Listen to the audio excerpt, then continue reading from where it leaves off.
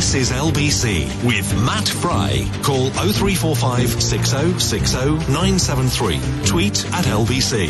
Text 84850. We're talking about events in the United States where Donald Trump will be arraigned on Tuesday by the District Attorney of Manhattan. This is, as you know by now, on charges of having facilitated hush money for the former porn star and mistress, if that's the right word, Stormy Daniels. Let's go to Simon Marks, our Washington correspondent. Good morning, Simon. Morning, Matt. It's great to speak to you. It's been a while. So Trump is back in the headlines and he's managed to raise $4 million just in the last 24 hours. Yeah, absolutely. And also, they've tried to slap down other fundraising efforts that have been made by other Republican groups not directly affiliated with Donald Trump. They want to raise as much money off this as possible. This is obviously a new chapter beginning in Donald Trump's story, but it's also a new chapter beginning for America because in two ways precedents have been broken here. I mean, first of all, Donald Trump makes history because he becomes the only sitting or former president ever to face criminal indictment.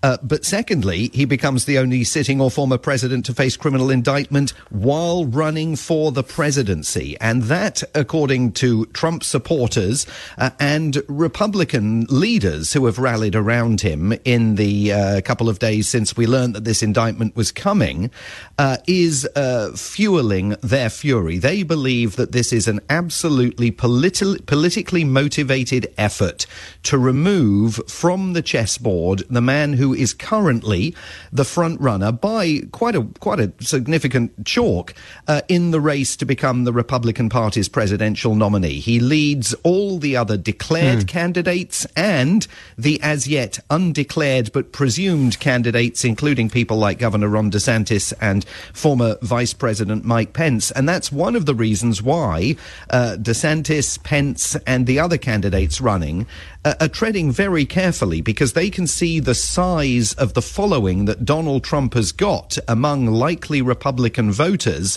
and they know that if they are to stand any chance of securing that party's presidential nomination, they've got to find a way of not alienating that core group of Trump supporters. It's going to be a very, very difficult needle to thread.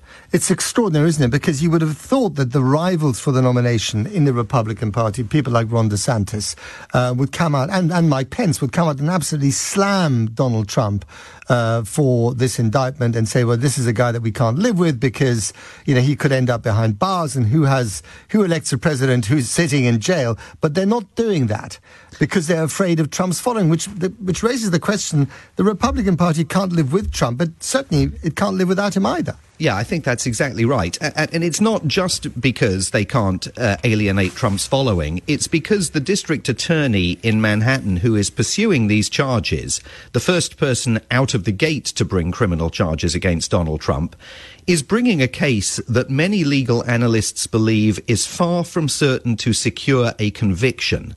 So one of the issues that these other Republicans have to contend with is the possibility that months from now, when the Republican Party's presidential nominating process may be in full swing, the case against Donald Trump either collapses, is dropped, or he's acquitted.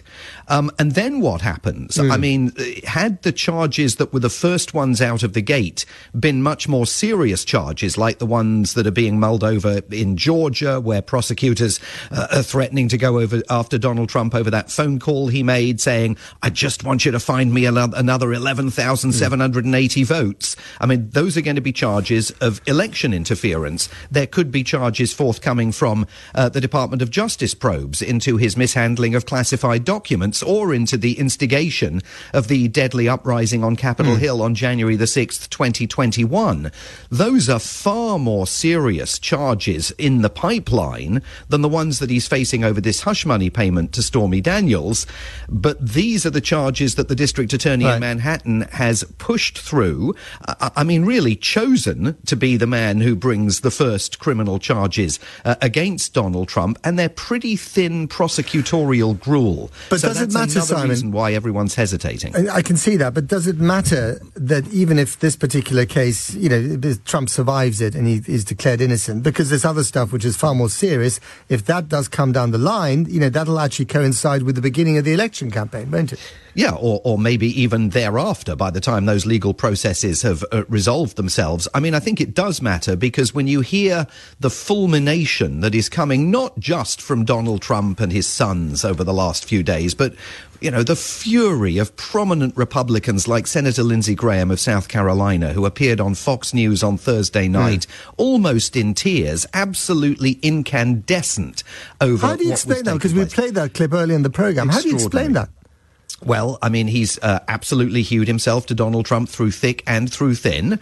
And I think one can only presume at this point that either Donald Trump's got something on him, or he genuinely believes that Donald Trump has got more to give the party. I mean, Lindsey Graham, to be fair to him, has consistently argued that all the people who were writing Donald Trump off once he left the Oval Office were making a huge mistake. He said, you don't understand, this is the most central figure in Republican Party politics today. And by that, he was referencing the ongoing grassroots support that Donald Trump is still demonstrating. And, I can remember within weeks of Donald Trump leaving office, even when he was beginning to voice the ongoing claims that the election was rigged and it was stolen from him, all sorts of people in this town saying, oh, don't worry, it's all going to flame out. He won't, he's finished. He's finished as a force in American politics. Well, Think far again. from it, and Lindsey Graham seemed to understand that. So this is, the question that most of our listeners on this side of the pond will be interested in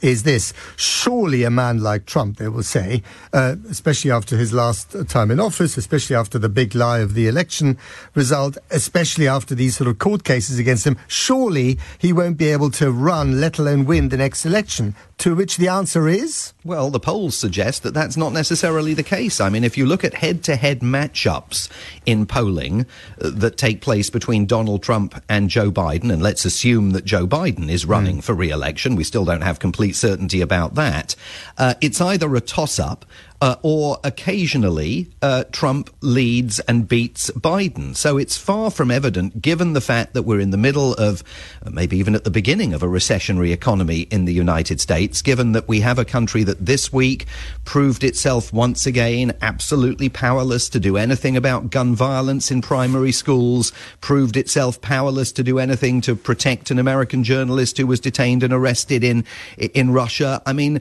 the sense of malaise that may exist by the time we get to that presidential election, in which perhaps Joe Biden might be facing the populist and constantly reinventing himself Donald Trump, does not necessarily lead you to believe that Biden would waltz to power, especially if Donald Trump can persuade people that there is fundamental unfairness about the prosecutorial process that is taking place. I mean, for the first time, this district attorney in Manhattan may have given Donald Trump the opportunity almost legitimately to say this is a witch hunt because of the relatively flimsy nature of the charges that it looks like he's going to face. So whatever happens, final question to you, Simon, whatever happens to Trump, even if he ends up in jail, convicted of one crime or another, there is nothing to stop him from running for the presidency and even getting the big prize. Yes, absolutely. Nothing at all. Nothing in law, nothing in the Constitution that says that you can't do it any more than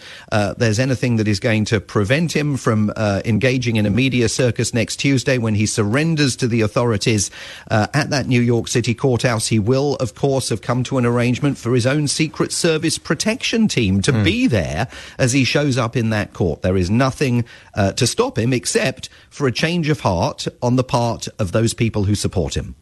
Fascinating stuff. Watch that space. Simon Marks in Washington for LBC, of course. Thank you as ever.